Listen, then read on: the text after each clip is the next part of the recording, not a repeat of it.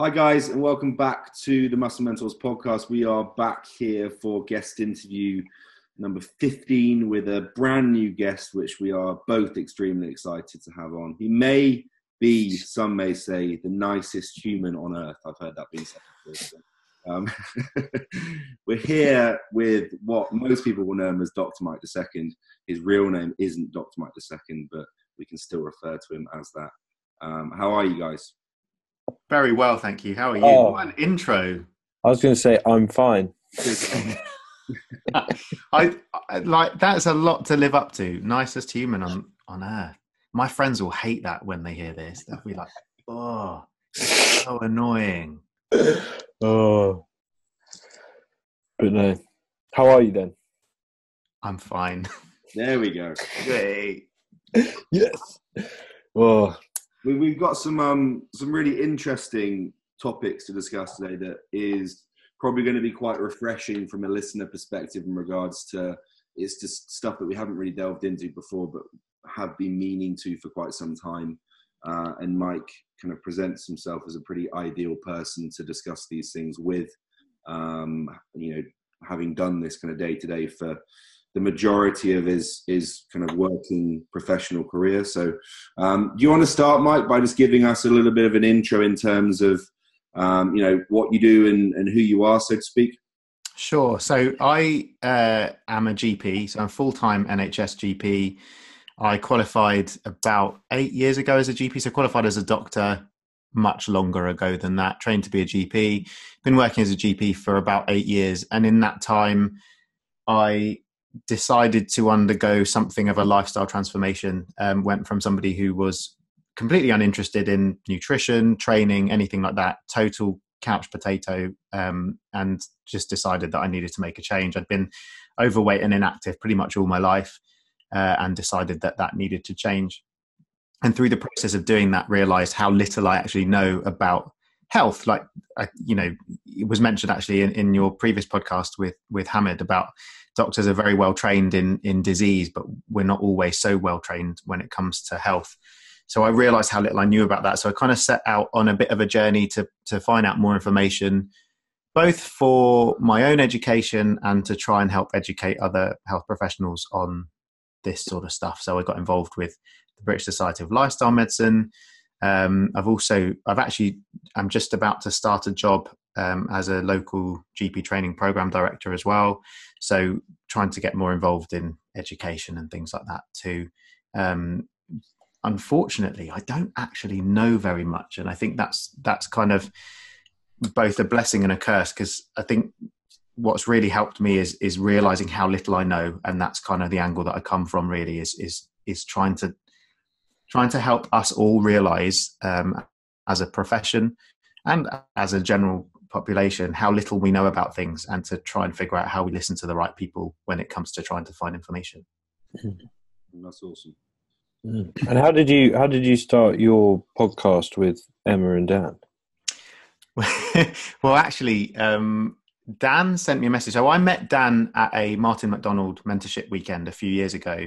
Yeah. And we kind of kept in touch after that. And about sometime last year, Dan messaged me and said, look, I'm thinking of starting a podcast, but I want it to be with someone else. Like, I don't want to just do it on my own. I think, a duo works really well in a podcast. And I was like, yeah, Dan, that's such a good idea. I've actually been listening to a podcast from Ollie Carson's podcast, who's one of Calum's clients. His podcast with Adam Boyd Brown, it works so well because you've always got a conversation going on. It's not just one person just talking at a microphone. I think that's a really great idea. And Dan was like, I'm not sure that you're getting the hint. I was like, oh, what hint? And he was like, well, I was suggesting maybe if you wanted to do it. And I just answered him saying, well, that's entirely ridiculous. And he was like, I genuinely thought he was joking. I was like, why on earth would you want to do a fitness podcast with me? Like, I don't know anything about fitness. Like, I can barely make it to the gym 3 times a week. I've been trying to lose weight for about 5 years at this point. I didn't really get it. Like, what do I possibly have to offer? And we kind of had more of a discussion about this, and he sort of very kindly pointed out a few things that I have experienced in my lifestyle transformation that probably not a lot of people have. And it might be really useful to have a podcast that has a personal trainer and nutritionist, but also has somebody who's kind of actively going through a lifestyle transformation, but also who's got some medical knowledge and some health knowledge and stuff like that. So I kind of started to think, oh, maybe this could be a good idea. So we decided to do it. And then we were like, right, we need to think of a name. And we just stalled at this point, and we just kept going, right, we'll think of it. And then it kept being a thing, like we'd message each other and say, look, let's just book in a time. We're going to record. So we had this date to book in to record our first episode, just to start speaking on a microphone and see what happened. Let's just go for it. And then about a week before that, Emma Story-Gordon asked me onto a live Instagram live with her to talk about stuff. And I did that, and she was chatting to Dan. And Dan was like, oh, Mike and I are going to do a podcast. And Emma said, oh, do you fancy a third member? And we were like, what? We get to do a podcast with Emma? That's amazing. So yeah, it just all started from there. And then we literally jumped on the phone and recorded our first episode as just literally a conversation between us. Because we kind of thought, the best thing to get stuff like this started is to just do it. Just give stuff a go and see what happens. And we've recorded an episode every week since then, so we were on episode 31 now, which seems totally bizarre. Doing better than us. Every week is impressive. Well, we kind of, part of the ground rules that Dan and I had set was that we wanted it to be consistent. So we made sure, I think we'd recorded maybe 5 or 6 episodes before we released the first one, because we wanted to have plenty of time to make sure that we would always schedule in time to record. But yeah, we just ended up doing it. We all were really interested in keeping it consistent, and so that's probably the main thing that we followed up with. It's not always been good, but it's always been consistent. Yeah, I was going to say, for those that haven't listened to Fitness Unfiltered podcast, it's epic. So do so. Thank you very much. It's very good. We really love recording it. Like it's a lot of fun to do, and that's kind of the main thing, was just to have fun and for it not to be stressful. And I think that kind of comes out, hopefully. Yeah, it does. And that's why it's because it's so genuine, and you genuinely have such genuine conversations. Yeah, I think we don't know how to do anything else, unfortunately. Like, it feels, I never understand when people go, oh yeah, it's so real. And I'm like, well, but what, I don't, surely it's like, how do you not? You get a lot of podcasts where they just kind of have their script, and they kind of script, and there's no personality to it. So that's hard work, though. Like, imagine having to plan all that stuff. I know. We don't have time. It's true. You're doing a little bit of, you're doing quite a lot actually of kind of public speaking as one of your hobbies and kind of professional roles now. So, because you just did Body Power, didn't you, Mike? I did, yeah, with the guys. That's been a really interesting thing, because I absolutely hate public speaking. I've always had a really deep-seated terror of it. And it all came about because it was back in 2017, I think, at the Body Power Fitness trade show, which I just happened to go along to listen to some talks. And I was sitting in watching a nutrition Q&A like panel thing, which had Jamie Alderton, Ben Coomer, Rich Senewald. Emma Story-Gordon had to leave halfway through because she'd been double booked at another talk on the other side. So there was this sort of free seat sitting in the middle. And also Dan Meek from Biceps and Banter was on the panel as well. And Shane Nugent too. And they someone put their hand up and asked a question, and the question was, what do you do when your client has a GP who gives them really bad nutritional advice, but your client believes the GP because they have authority and you don't? How do you approach that? And I sort of cowered a little bit in my seat, because I was like, oh great, this is going to be interesting. And Jamie Alderton took the microphone and basically said, I think Mike should come up onto the stage and answer this question, because he's probably the best person here to answer it. And I absolutely crapped myself, like, about every aspect of this. So from from the idea of getting out of my seat without falling down, to walking towards the stage without falling down, to how do I get from this bit onto the sort of raised platform without falling down, and do I sit down, and are they serious in the first place? Am I going to walk up there and they're going to go, oh, we didn't really mean for you to come up here.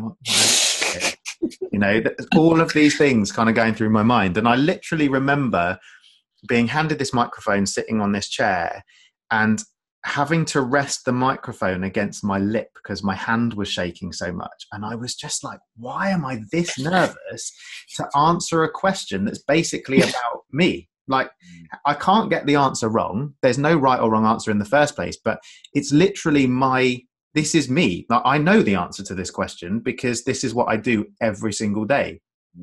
So why is this making me nervous? So this kind of set me on a bit of a thing, because I kind of, I want to do more stuff with education, and writing has always been my thing. I've always loved writing blogs and articles because you can edit it and change it and have total control over what you're saying. Whereas when you speak, it's a lot scarier. So I kind of thought, I can't be somebody who wants to try and help educate people while also being completely incapable of public speaking. So kind of got onto that a little bit. Jamie actually after that signed us both up to Toastmasters, which is like a public speaking club where you go and give speeches and get some quite harsh feedback on your speaking style and on every aspect of it. They actually have people that count the number of times that you use filler words, so they call it the R counter. So they actually count how many times you say in your speech.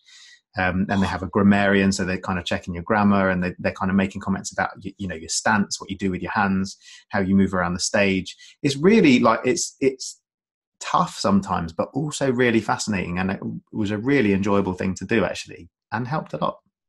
Baptism of fire, isn't it? You're going to learn quick. Yeah, exactly. If I did that, it'd be horrific. They'd be like, "Hey, you use the word like far too much. You swear copious amounts, probably more than you should." You really shouldn't be doing this, mate. But it is really interesting because like some of the feedback they give you, I mean, it's all about giving speeches. So there's a difference between giving a speech at a wedding, or if you're trying to run a kind of like a Tony Robbins conference or something like that, like one of those things, and you're trying to rouse a crowd, and giving a talk or a lecture or something like that. So some of the advice isn't always relevant, but you can take away from it what you want to take away, and it is really fascinating to have that kind of light shone on what you're doing and have it explained in an objective way, and to have someone go, well, you could have moved around a bit more, or you could have stood still a bit more, or you talk with your hands too much. We don't talk with your hands enough. I think it's just like with something like that where you have this like, it's almost like a fear building up of something that's not really truly fearable, but once you expose yourself to it long enough, you start to build a tolerance, and then just get used to that environment and that fear. It's like when we presented last year on our seminars. I remember the first seminar we did, because I'd done a fair bit of speaking when I was at M10 previously, but when Luke did his first seminar this year, I remember speaking before, and he was like, "Yeah, I'm really fucking nervous." In the taxi on the way, I was absolutely. When we did it this year, after we've done 3 or 4 events, it was like just rolling off the top of his tongue. Yeah, and it's like, what are you nervous about? These people have paid money to come to your seminar because they watch your stuff online and they want to hear more of what you have to say. You can't really get it wrong. Yet at the same time, I think a lot of it is to do with like when you're doing a talk, and I was thinking about this while I was actually on the stage at Body Power doing this talk. I was looking at a couple of people in the audience, and they had no expression on their face at all. And I was like, do you hate this? Do you like it? Am I completely messing this up? Am I offending you? Like, I couldn't tell. And I think that's where it comes from, is that, when you have a conversation with people in a group, like we're chatting now, you're nodding, you're smiling, you're giving me feedback. I know that I'm not completely saying terrible, terrible things. Yeah. Whereas sometimes, you're kind of out there on your own, just doing the speaking. It's very difficult to tell. And I kind of started employing this thing where I thought, well, if they're still there by their own volition, then that means that it can't be that bad. Like a really positive outlook on life, isn't it? But I have because because it's something I've got better at. Because whenever I attend seminars where I'm like learning something, I'll have kind of like really a resting grumpy face, where I kind of like my concentration face looks like I'm pissed off, where I'm just kind of like. And I think if someone was presenting and they looked through the crowd and they saw me, they'd be like, "Oh fuck!"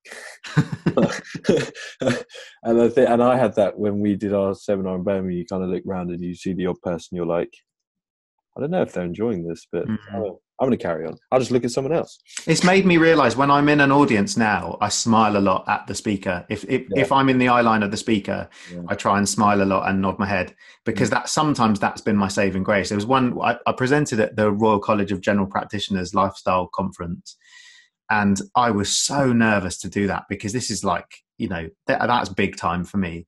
And I was presenting like the story of my transformation. So again, I can't get this wrong. I'm literally just talking about myself for half an hour. And there was a lady there who'd brought her baby. And so she was standing at the back, like trying to kind of pacify this baby. And because she was just directly in my line of sight, and she just kept nodding and smiling at me. And it was probably not even that. She was probably just trying to kind of, she was rocking backwards and forwards with the baby, and it looked like nodding, but it made me feel so much better. And I just relaxed into it because of that. So, Amazing. In terms of the topic that we'll start with, it's actually very relevant that you just mentioned the question that Jamie kind of got you to present to the group of Body Power, because that was what I was going to come in with at the start.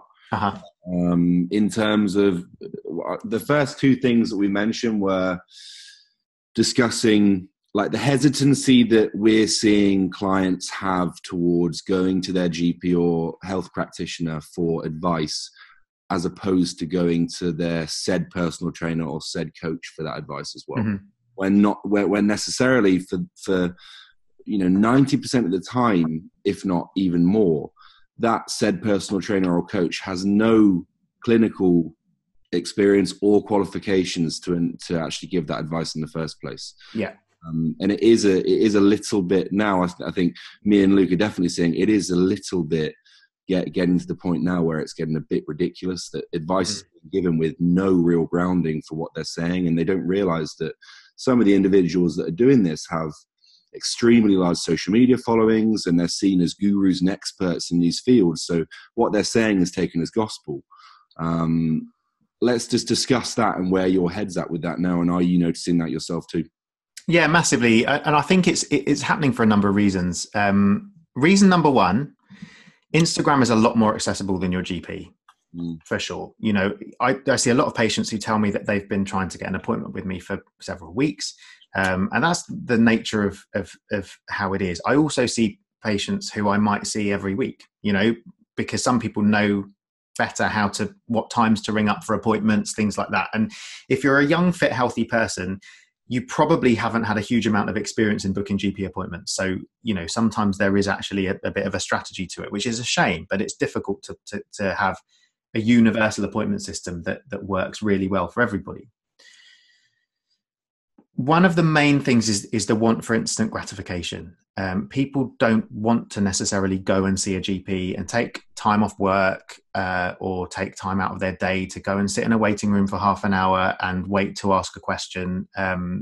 So they might find it easier to ask that question of somebody on Instagram because they're going to get an answer. And the fact that people are willing to give these answers is sometimes a marker of the fact that they don't know very much about what the answers are. And to use a couple of examples, if somebody asks me a question on Instagram that is a health related question, so let's say someone says, I've got really bad pain in my knee when I train, what shall I do? Somebody who doesn't know anything about knees might say, just do these knee exercises. They're really good for knees. I did them once and they helped my knee. This person might have any number of knee conditions which could be worsened by that advice that's being given. But that person who doesn't know anything about the knee doesn't know anything about those knee conditions. So how are they expected to know that could potentially be bad advice? As far as they're concerned, they think they're just helping. But this is the problem is the road to hell is paved with good intentions. And unfortunately, you end up getting people who are getting bad advice. And this is not meant as any insult to people who are trying to help people.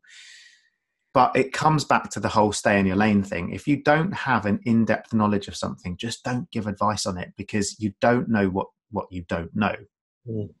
The other side of things is kind of what we spoke to a little bit earlier, what we spoke about a bit earlier, in the sense that GPs aren't always hugely well educated on things like nutrition, and particularly not on things like exercise and training. So actually, not only that, but they have a 10-minute appointment.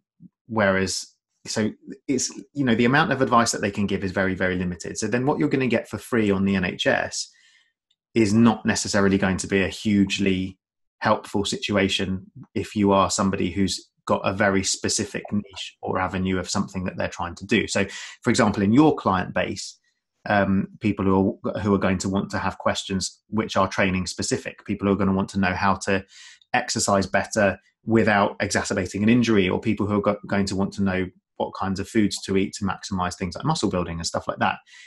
Your general GP is not going to know the answers to those questions. They might know a basic outline of the answers to those questions, but it's quite universal.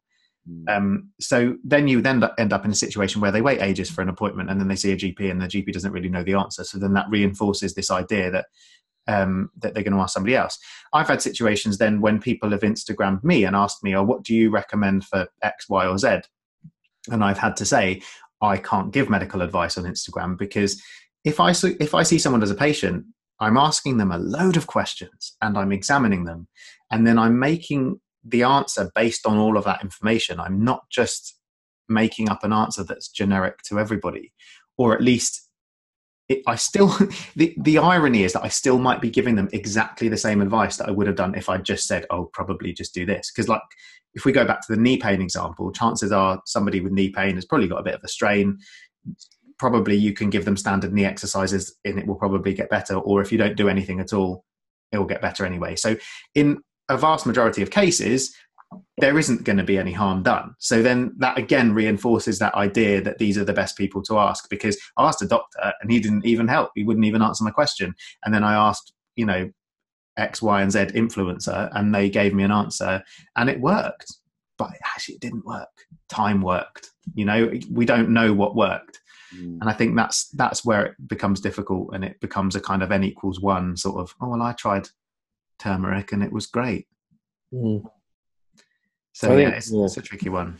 I think it's good that you said, like, when people have a lack of knowledge and they should stay in their lane. I think that's 100%.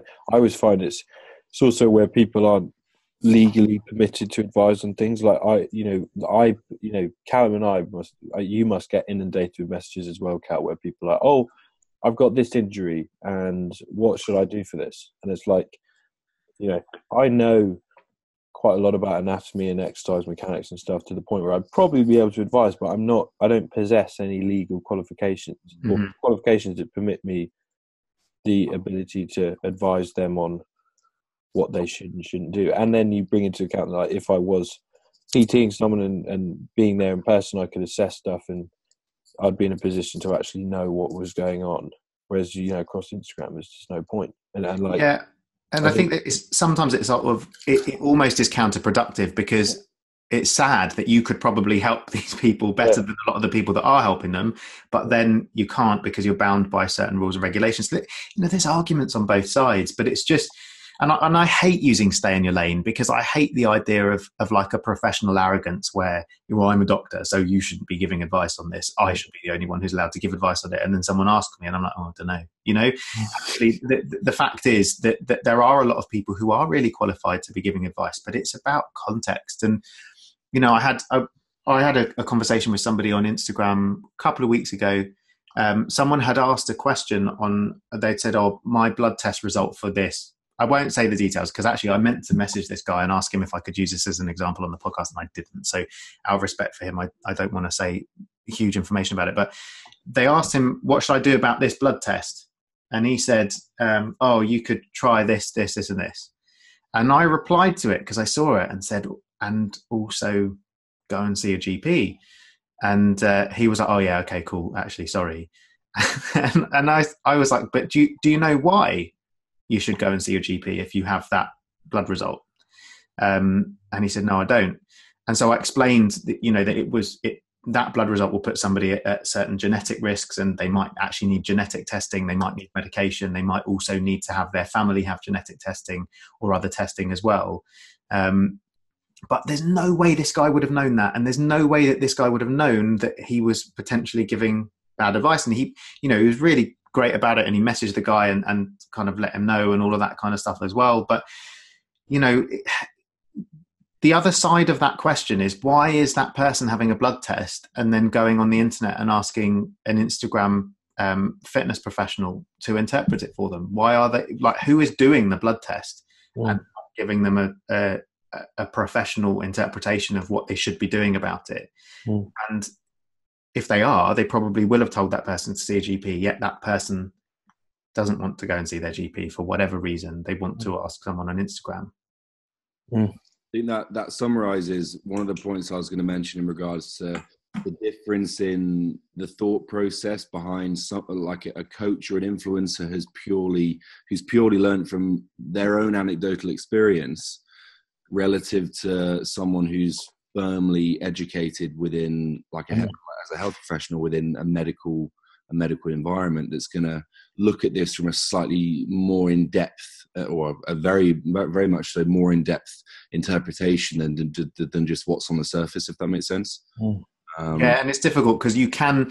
So when it comes to things like performance enhancing drugs and stuff like that, and blood tests with regards to that, the issue is that most of the people want the interpretation to be based around what they should do with regards to things like dosages and things like that, which is obviously something that in general practitioners don't know about and can't really advise about. But they can advise on the kind of the health implications of having those blood test abnormalities and things. And I think sometimes it's what kind of advice people want versus what kind of advice people need. And the fact of the matter is, in a lot of those situations, they'll be advised by a health professional to do things that they don't want to do, or to stop doing things that they do want to do. And that's, I think, probably what makes them more likely to seek out people who are going to give them the kinds of answers that they want to hear. And that's, I think people need to kind of have a look and see, they need to really think about their health and what they're trying to get out of the process of doing things like blood tests and stuff like that. Are they actually do they want it? Do they want to do it because it's actually going to change what they're going to do? Or do they just want to go, oh, I'm all right, let's crack on? And I think that's one of the, like I was talking to a guy who was was it Body Power? Yeah, it was when we came off the Medicheck stand, and I just bumped into someone and we were talking, and he was like, oh, where were you? And I was like, I was just at Medicheck stand. And we just talked to this really interesting GP about, and we're going to get him on the podcast. And he was like, why are you going to get a GP on the podcast? And I was like, now you've got two. Yeah, I know. And I said because he's quite clear. He was like, mate, GPs are complete idiots. And I was like, what on earth? And I said to him, I was like, you kidding me? I was like, these are guys that have been through like years of training as a doctor and then a GP, and you're going to say they don't, they're idiots. And he was like, well, yeah, they don't know anything about steroids. I was like, well, that's one thing, and that isn't actually always true. And it's like this weird, and people that gets thrown about so much because there isn't, GPs don't specialize in a particular area. A lot of people just disregard that, and you must get that all the time. Well, yeah, I mean, actually, it's a bit of a misconception because GPs do specialize in general practice. Like general practice is a specialty, and it involves a training process and some pretty tough exams and all of that kind of stuff as well. So I think a lot of people think that you qualify from medical school, you're automatically a GP, but that's not the case. In the same way that you train to be a surgeon or you train to be a consultant physician, you train to be a GP. The training scheme is shorter. And it is in the process of getting longer, I believe, at the moment, and quite rightly so. But it is tough, and the thing is, like, it keeps us humble, like because the fact is, you do know a little bit about everything, and there are lots of things that I mean, I absolutely hate kind of defending my profession and bigging up my intelligence, because to be honest, we're people who do a job. We're people who turn up to work every day, having trained for 11 years to be able to do the job that we do, and we do it to the best of our ability, and we go home. Like, we're no different to anybody else who goes to work. I don't think that we're superhuman. I don't think that we are particularly special. We're simply people who chose a certain profession and who do it. I love my job. I think it's brilliant. But the fact is, I mean, to put kind of things into context, when it comes to stuff like steroids, I mean, I see in an average day in general practice, I see 35 patients, or about 30, between 35 and 40 patient contacts in a day. Mm. And I've been practicing as a GP for 8 years. And I think I sort of said this on a podcast recently. I think I've had less than 5 people who've come to me to talk about steroid use in that entire time. So that kind of puts it into context. That doesn't mean it's not an issue, and it doesn't mean that people aren't using steroids. It just means that they might not be coming to see me in my GP surgery. So again, I don't want to give you kind of N=1 data about how much of an issue it is in general practice, but in context, we spend a lot more time dealing with chronic illness, dealing with infections, dealing with acute medical emergencies, and all of those sorts of things. And we spend a very small amount of time dealing with things like steroids. So of course we don't know huge amounts about them. But it's not just that, it's that there isn't actually that much credible information that's available out there when it comes to steroids and steroid use. And a lot of it comes from sources like that we were talking about. It comes from personal experiences. There are a lot of ethical implications to things like doing clinical trials when it comes to stuff like steroids. So as a result, there's very limited evidence, which makes it very difficult to have any advice that becomes more complicated than it's probably better not to do steroids. Like that's the practical advice that's going to happen. And in the context of a profession that is, hugely under-resourced and hugely overutilized in the context of those resources, it's very difficult to say that there's kind of a holistic service available. But most areas should have substance use services where people should be able to get that sort of information. It just won't necessarily come from their GP, if that makes sense. I just think it's terrible that where it kind of started with steroid use, but with people kind of disregarding GPs, but it's now expanding into a lot of other areas that, like we spoke about, people are not going to GPs and going to people on Instagram, and it's like it's kind of the same in everything. Like, I mean, someone messaged me recently on Instagram and asked me about. They said, "Oh, if I take ashwagandha, will it interact with this medication that they were taking?"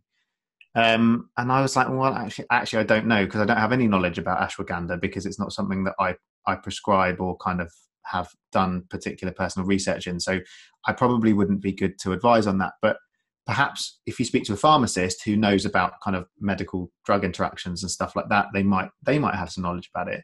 And their answer was, "Oh, cool. Do you know any pharmacists on Instagram?"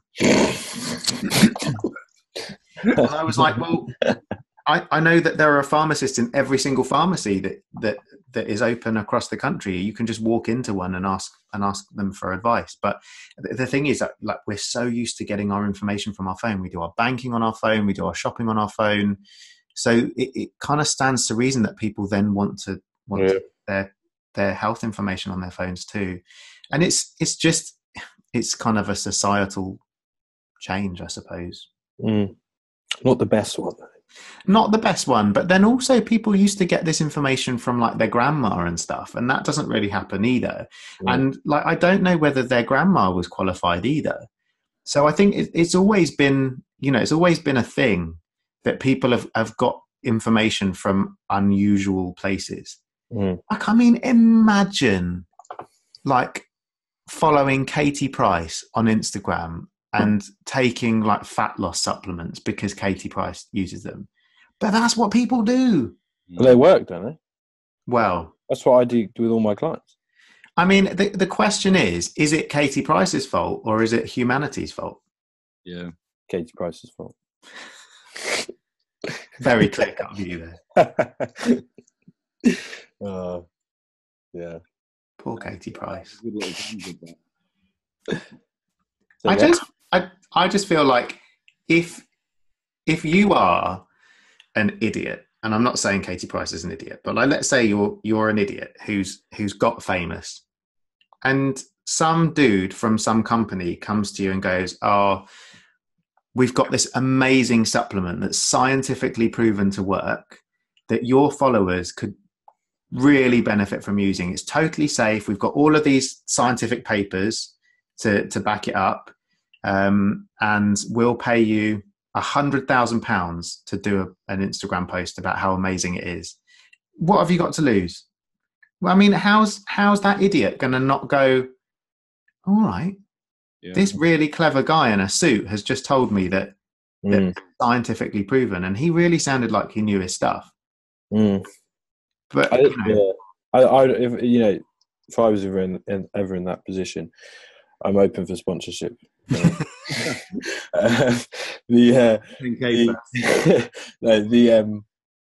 And then I did something like that, and then had like an eruption of people commenting, being like, "This is fucking horseshit," and here's why. Like, I think there was one recently where, like, I'm not a huge fan of the guy, but Lane Norton absolutely destroyed them. Right. And I was like, if I looked into some of these people, I was like, okay, these guys kind of know what they're talking about, and they're all saying this is bullshit. Probably should stop doing that if I have any morals. And I think that's where they choose to overlook some of it. Yeah, although I have seen, and I can't remember who it was, but it was some dude from Geordie Shore, I think, who had done a post about like, I can't remember what it was, but one of like a detox tea or something like that, and he, like, loads of comments about it. And he then posted up saying, like, "I've now severed any partnership with them. I'm really sorry, didn't realise it." Oh, and this is the problem. Like, so few people are willing to go, "Oh yeah, actually, I was wrong about that." They will blindly defend their, the thing that they've said, and that's half the issue. Is I've been really fortunate in my life to make some terrible mistakes. Like, I've failed at very important things, and that's kind of given me, I think, a certain level of humility, because it's been forced upon me. So I've had to admit when I've been wrong. And actually, I found that to be quite a powerful thing and quite a useful thing, because it means that I'm actually more invested in getting stuff right than in just being right all the time, which I think is as people, one of our biggest downfalls.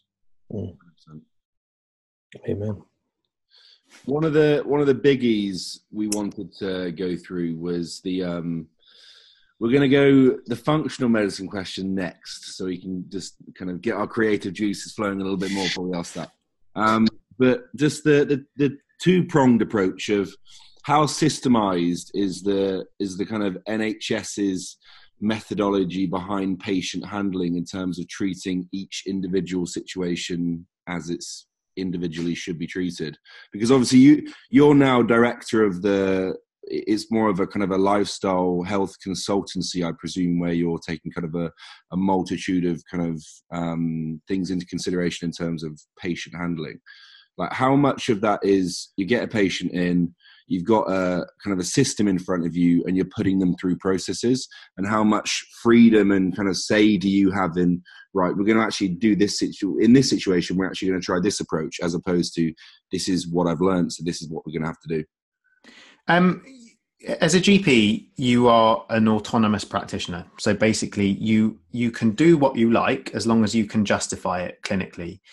You're governed by several regulatory bodies. So you've got the Care Quality Commission, and you've also got the General Medical Council. So you are answerable to these bodies which heavily regulate your activity. So if, for example, somebody came to see me and I recommended a totally non-evidence-based approach that was potentially harmful, and it caused that person harm, then I would face quite severe consequences.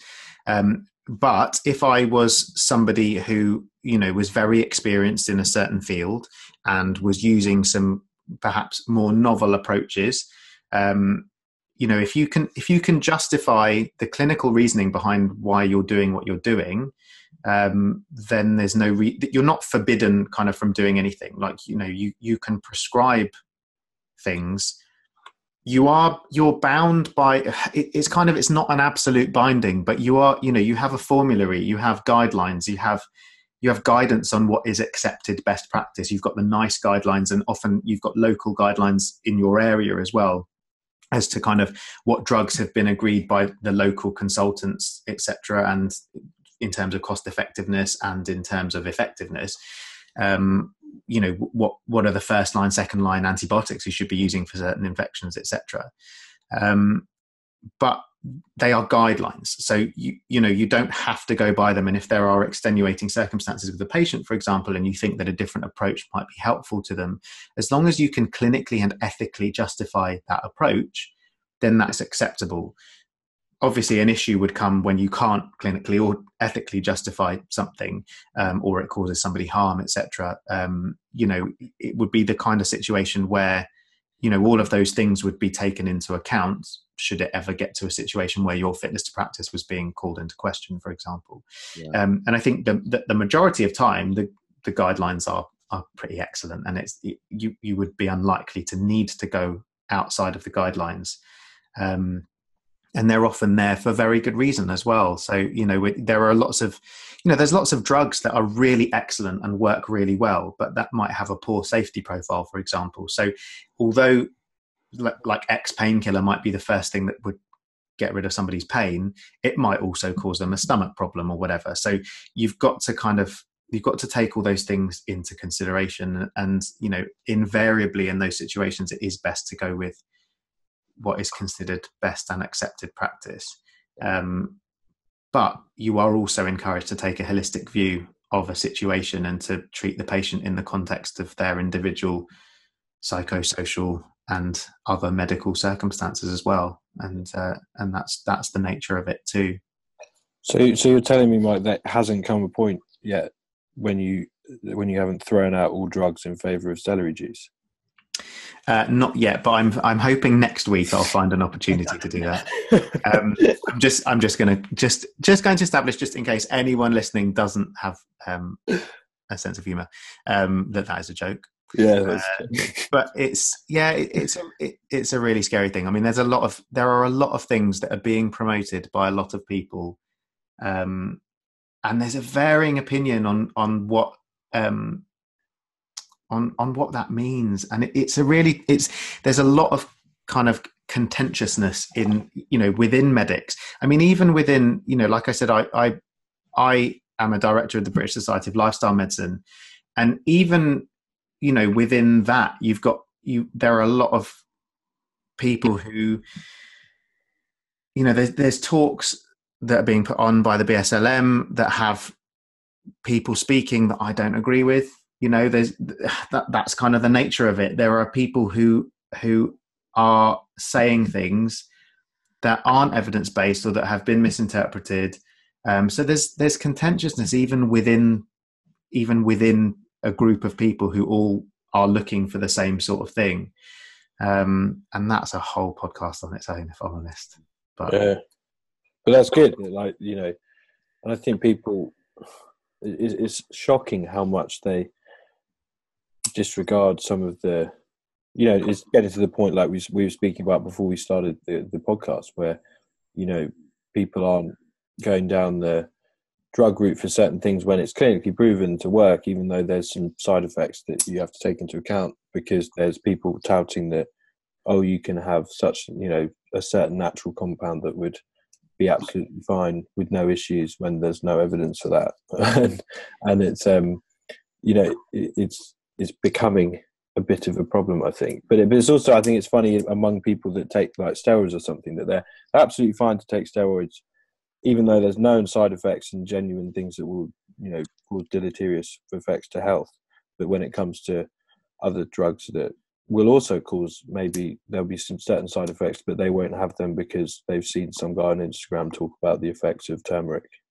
Yeah, exactly. And I think that's where it all gets really difficult, because there are a lot of seemingly innocuous treatments out there, kind of, health supplements. And, you go to Holland and Barrett, you can have a field day with the kind of stuff that you can get that, different people have different approaches when it comes to this, but there is a real safety issue. So on one hand, you've got a lot of people who say, well, it's not doing them any harm. Like, what's the problem? Like, so what if they have turmeric? It's safe to have turmeric. Like, if that helps with their inflammation, great. Yeah. And that is fine, as long as they are not foregoing things that actually have proven much greater benefits. Like, it's like when if somebody says that, like it was what I saw, curcumin has anti-cancer properties. So, like, let's say you really don't want to get cancer, so you take turmeric every day. That's fine, great. However, if you have cancer and you're being offered chemotherapy and mainstream medical treatment for it, and you say, well, actually, this guy on Instagram, who is actually a doctor, says that turmeric will make my cancer better. And actually, that chemotherapy has a lot of really nasty side effects. So I think actually I'm gonna take my chances and use the turmeric instead because this guy says it works.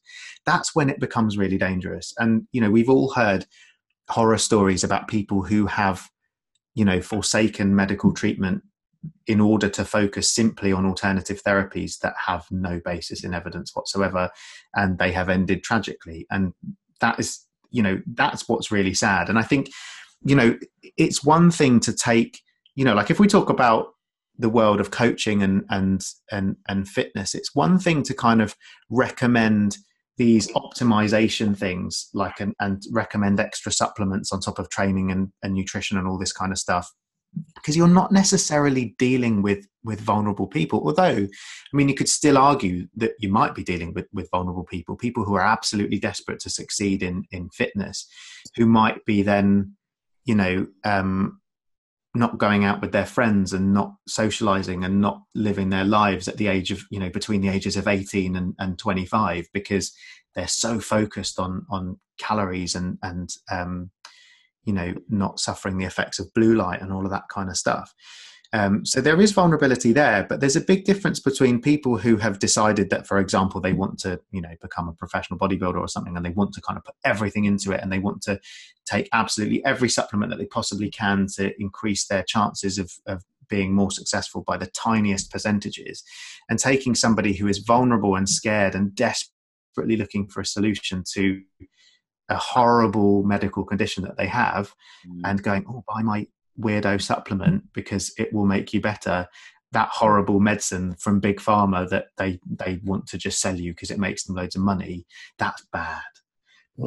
That's a very, very, very different situation. And I really struggle with it because I sometimes look at these profiles and I feel like these people are fully bought into it. I feel like they're not even necessarily people who realize, like, I'm like, are they genuinely evil, terrible people who are just trying to make money from vulnerable people? I can't believe that that's the case, but maybe it is.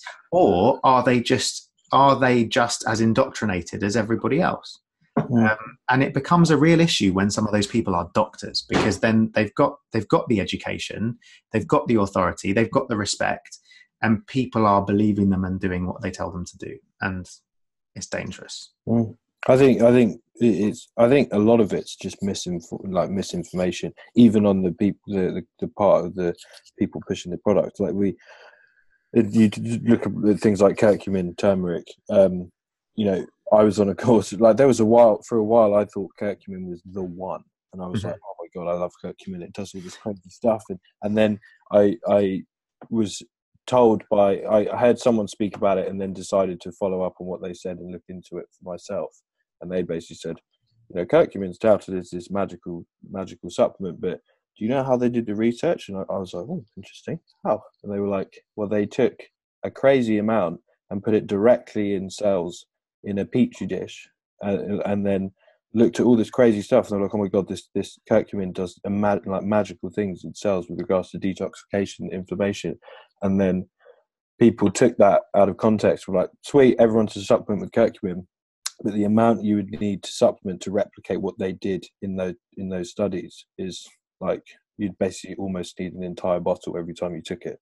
And even if you did, it doesn't take into account all of the other environmental factors, because your cells aren't sitting in a petri dish; they're sitting in your body, and they've got a load of other things going on with them at the same time too. Yeah, so it's when people read, and I speak about this a lot, people read an abstract or people read part of a study and they're like, yep, they concluded some really interesting stuff there. I'm going to tell everyone about it. And it's like, well, how about you read how they did it first? Because probably you'll find out it isn't actually as evidence-based as you think. Yeah, and that's half the issue. The other issue also is that what people read and what you write can often be two quite different things. And if you think, if you, like I was saying, the example earlier, if you write that something has anti-cancer properties, you might not be saying that it cures cancer. But if you're speaking to people about cancer, that you are often speaking to a very, very vulnerable, very sensitive group of people who may well interpret things in ways that they extrapolate themselves. And that's where it becomes dangerous, because you have to make it so categorically clear that this is not an alternative to the treatment that you are being offered. And it's the same, we see people talking about supplements and stuff all the time, and what you should use for anxiety and what you should use for depression. And there's a difference between somebody who feels a bit nervous in a big crowd and somebody who's thinking of ending their life because they feel so low.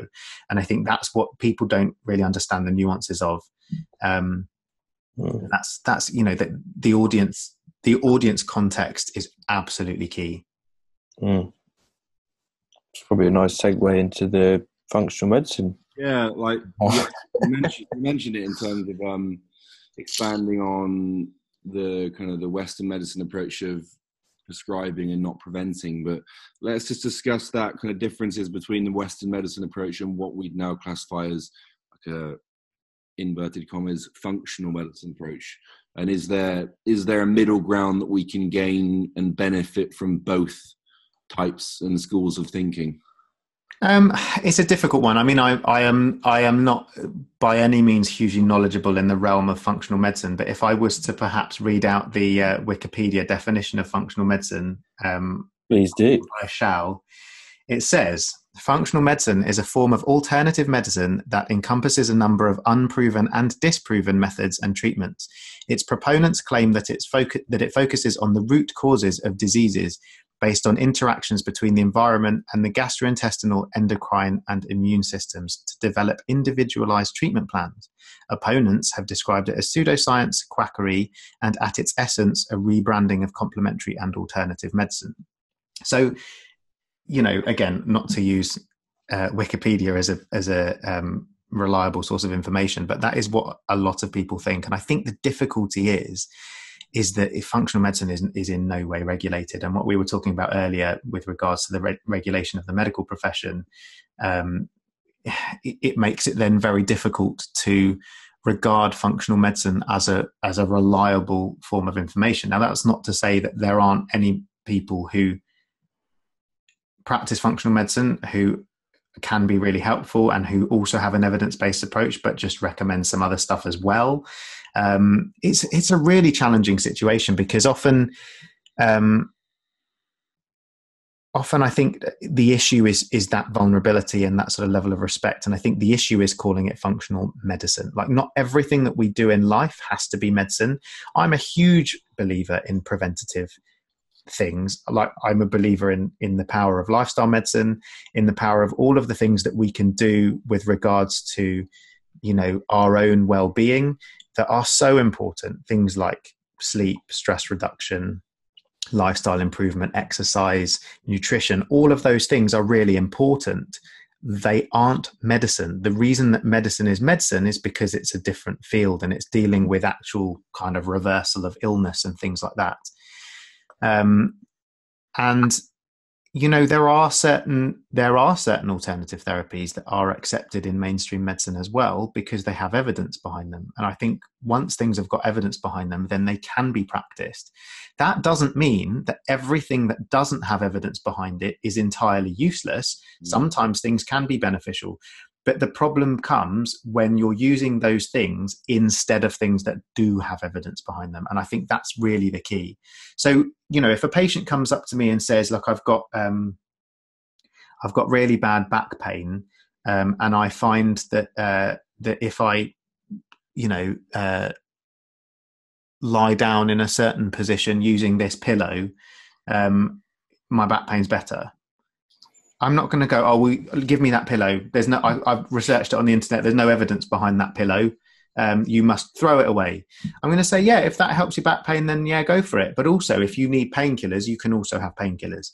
As long as you're doing no harm, then it's fine. But I think that's the key is harm. And sometimes just by giving advice on non-evidence-based approaches, people can be doing harm, because then people can be using them instead of things that are useful. If you tell somebody that X food is really good for their heart, and then they go, oh, I can stop taking my blood pressure medication now because I'm eating this instead, then that's potentially a problem. I used to actually do some commentary for Spectator Health on kind of health articles and do some kind of myth debunking, and it brings us back to the whole kind of idea of evidence and how we use evidence. One of my favorite things that they asked me to comment on was an article in the Daily Mail that was basically saying that cherry juice is as effective as blood pressure medication in controlling your blood pressure. Now, that's a pretty bold statement, right? So I looked at the paper that it was based on, and it was one of the most incredible things. Like you couldn't make it up. It was basically a paper that was based on a study of, I can't remember the exact numbers, but it was something like 10 men that all had a blood pressure that was normal.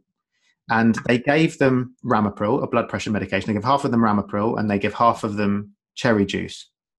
And they measured their blood pressure at 1 hour later, 2 hours later, and 6 hours later. And they measured the effects of the blood pressure. And it was just as the same with cherry juice as it was with Ramipril. Fantastic. The study was funded by the Cherry Marketing Association of America. Every single aspect of it was flawed. Yet this makes it into a national newspaper headline as cherry juice could be just as effective as your blood pressure medication. The problem with that is that there is this sense where people trust the media a lot to give them kind of information like that, because they don't feel like people could be lying. But unless you're interpreting the evidence, which the journalist either wasn't interpreting the evidence, didn't read the evidence, or just chose to ignore it, that's potentially harmful advice in itself, whereas people think it's evidence-based because it's based on a study. Cal and I are going to have to message all our hypertensive clients and tell them to stop taking cherry juice.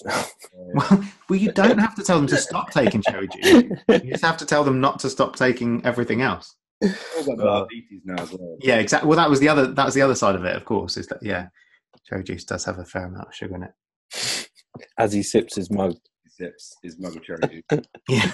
But that's I've got to keep my blood pressure down, haven't I? I'm wearing a T-shirt that says Cherry Juice Association. Shocking. It's outrageous. Right. The two biggest questions of today, okay? Number one, Dr. Mike.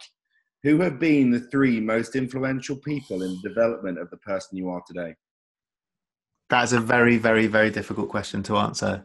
Calum, I was thinking about this earlier, and I mean, you automatically use up the first three people with my mum and my dad and my sister, but let's say professionals that have influenced your career then, or something.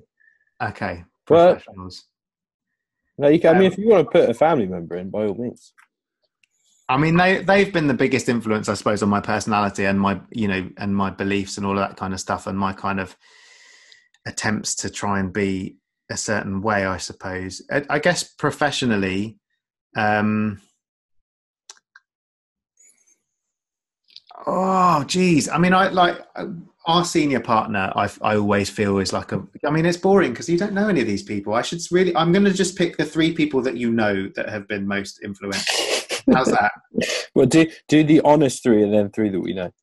Well, so I guess like from a medical point of view, there are a few really key medical professionals that have been a huge influence on me that, you kind of coming up kind of in the junior doctor ranks, I've sort of seen them practice and been like, that's the kind of doctor that I want to be. And I have some very specific ideas of who those people are, but you won't know them. But And they're just people who have treated people with kindness and who have been knowledgeable, clinically sound, but also who haven't had an ego about how they practice medicine. Because I think again, that's one of the most dangerous things in terms of especially medicine, because we do make mistakes, we do get things wrong sometimes, and it's very easy to dismiss other ways of thinking. And I've always wanted to be somebody who has not been dismissive of how people live or how people think.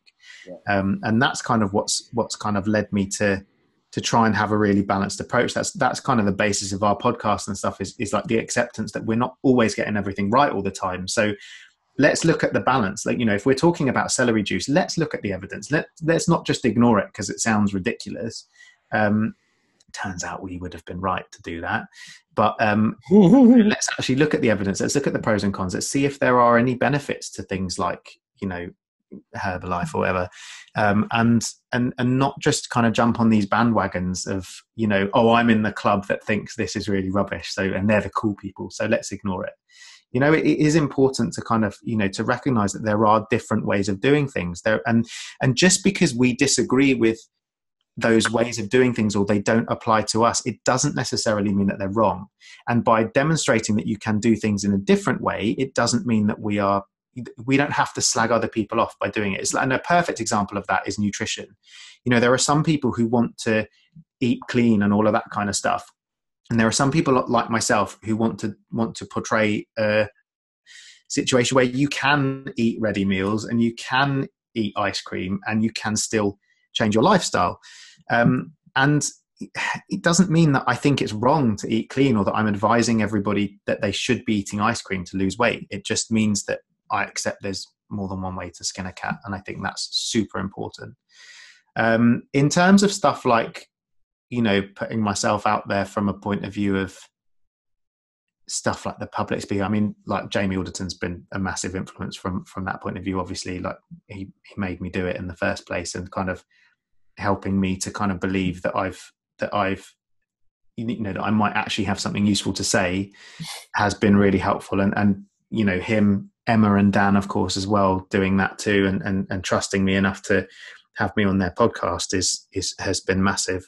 And people like yourselves doing that too. In terms of like my approach to like all of that kind of stuff, self-development, I don't know if you do know Emil Hodjovic, Project Goliath on Instagram. He's helped me massively when it's come to, my nutrition and all that kind of stuff. Is this turning into a little bit of like an Oscar speech? Like I'd like to thank for making me who I am today. Right, great. But yeah, I mean, like I've made huge changes in my lifestyle over the past few years, and it's been the biggest team effort. It's been everyone who's kind of surrounded me, like in my social circle and all of that kind of stuff. Like, friends and family have been insanely supportive. And that's where I've been really lucky, where other people I think often fall down, is they get a lot of resistance from the people around them. And I think, there is that quote, environment dictates performance, and your environment is really important. And who you spend your time with and who you listen to is super important. So I just always try and listen to people who encourage like just self-development, self-improvement, always just trying to get better at stuff, I think is hugely important. Mm. Mariah Carey said it in 1993, this is not new. This is all kind of like, you can do it. I love people who say you can do it and you should try harder. Do you wear Nike clothes a lot? I sometimes wear Nike clothes. I wear Nike trainers. Just do it. Because I'm kind of, I am a bit stuck in the 90s, if I'm honest. I think the 90s was excellent. So what I would say next, what's the next question, Cal? The food one? Question. There's two components to this question. The main component is, what have been the three highest rated foods you've ever consumed in your life? Because if anyone follows Mike on Instagram, you'll know that he is a bit of a food connoisseur. And then just explain to us the rating system where it has to be out of 7. Okay, so the three best foods is really difficult because I've eaten a lot of food in my life. And I really like the biggest problem I have when it comes to food is that I like all food, not just good food. I like really bad, weird food. Like I really like corn cocktail sausages. How weird is that? And I'm not even a vegetarian, so I have no reason to eat corn cocktail sausages. I just really like them. But you know, I mean, there's been some epic landmark moments when it's come to food. So I'd say like. What about the dairy milk, like biscuits that you were trying to get at Body Power that got stuck in the machine? Do they rank or are they? Oh my God, this was so upsetting. So the Cadbury's snack is a very, very important snack. Like it's been around for a long time and it's sometimes quite difficult to get hold of, but the vending machine at our hotel had a Cadbury snack.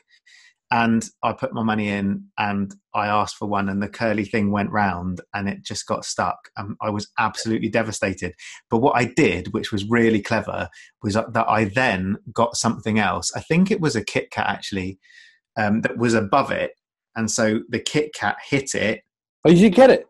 Yeah, I got it. Oh, you never told me. There was no way I would still be in Birmingham if I hadn't got it by now. Like there was no way I was leaving hotel lobby without my Cadbury snack. Fantastic.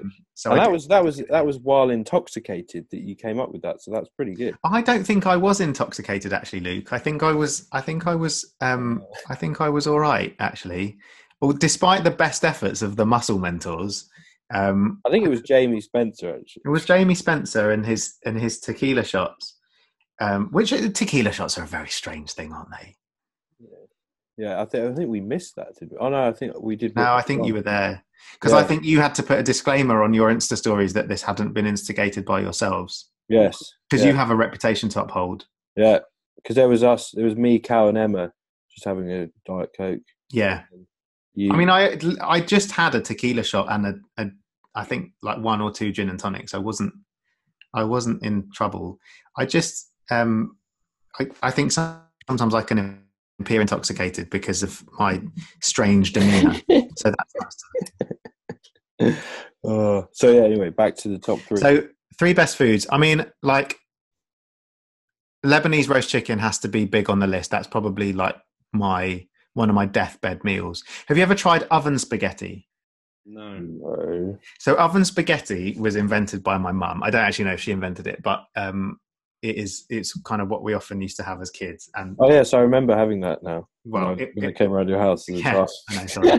I don't know if it's a universal thing because I've never but it's basically like lasagna but in spaghetti form. So you basically make spaghetti and you put it in the base of a dish, and then you make bolognese sauce and put it in one layer, and then you get another layer of like loads of spaghetti that you put on top of that, and then you put white sauce on top of that, and then holy shit! And then I think it's just breadcrumbs on the top, and then you bake it in the oven, and it's and you kind of have like a square of it like you would a lasagna, and it is incredible.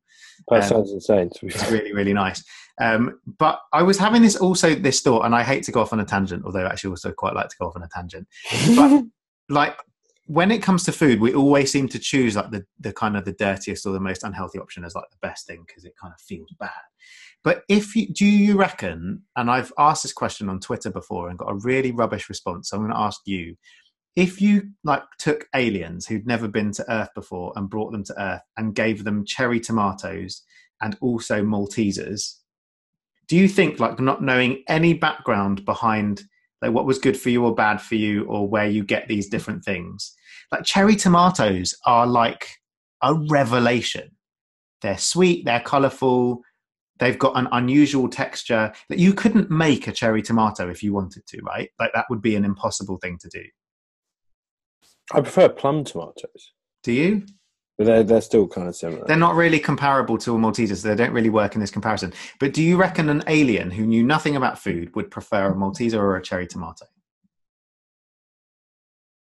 I'm actually going to swing it towards Malteser just because it's like the flavour combination. Like the sugar and the fat content would probably smoke cherry. Cal, we've lost you, mate. I haven't lost him. Was I talking at the same time? I don't know. Oh, I can't hear him now. Yeah. Well, anyway, Anyway. I think it's a 50-50. I think some aliens might prefer, and I feel like this point is proven, even if you just had one alien who reckons a cherry tomato is better than a Malteser. Yeah, I think. I think we need to try it. We need to go to an alien sanctuary, or even just a island somewhere where they haven't been exposed to civilization, and just present them. Yeah, I mean, I'm up for a science field trip for sure. That sounds like a great plan. Yeah. So I genuinely think we've lost Cal. He's like sitting there, can't hear you, mate. Anyway, I've got the questions here. So, well, that was it. Oh wait. So we haven't. So no, that was. We're going to talk about the rating system, weren't we? We've done spaghetti, oven spaghetti, Lebanese chicken. I felt like I should maybe say cherry tomatoes, but that's boring, isn't it? I would say, what about? I'm surprised you're not shredded, mate. If you were living off cherry tomatoes, that's very low calorie. I know. I think I had this really incredible deep fried banana and Nutella sandwich with blue banana ice cream and candy floss one time. Blue banana ice cream. Yeah, I don't really know why it needed to be blue. Like there was no real reason for it, but it had a certain impact, shall we say? Not too shabby. That was pretty special. But I'm a big fan of all food, so that's difficult. Yeah, if someone asked me, I'd struggle a lot. Yeah, but rating wise, I haven't even included ice cream, although I have partially included ice cream. Yeah. That'll be bad. The rating system, I didn't make this rating system up, but I do quite enjoy using it. And sometimes I think I just enjoy using it because some people get really annoyed by it. But basically, if you rate something out of 10, you can very easily give it 5. And a 5 rating is 50%, which means no one listening knows if it's good or bad. Yeah. So it's very easy to sit on the fence with a rating out of 10. And then you go to the next one down, which is 5. And then it's just, there isn't really enough variety to kind of show differences between the different numbers. So then you kind of need somewhere between 5 and 10. And 9 is too close to 10. So 7 works well because you have to commit. 3 is bad, 4 is good. And then there's different variations of good and bad. But then 4 would be slap bang in the middle. 4 isn't slap bang in the middle, no. But it would be. If you drew it out, it would be 4, 1, 2, 3, 4, and then 5. No, 6. because you have forgotten the most important number of all, and that is 0. Ah, well played, sir. Yeah, you see? So basically, that has been a criticism that has been levelled at the 7 system before. But yeah, the issue is 4 is good because it's 4.7. It's more than halfway. And you can't have decimals either. So okay. You can't have like 3.5 out of 7.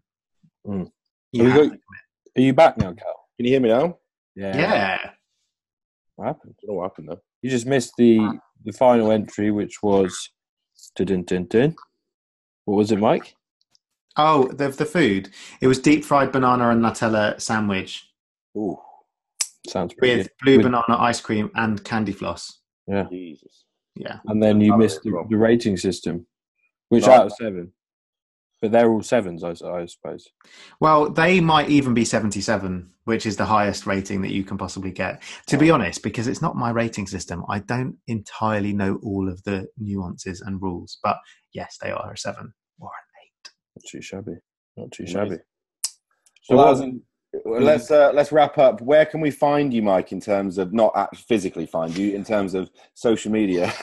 Yeah, if anyone still has any interest in anything that I have to say after listening to that rant about the 7 rating system and deep fried sandwiches and cherry tomatoes, it's Dr. Mike II on pretty much everything, to be honest. Instagram, Twitter, Facebook.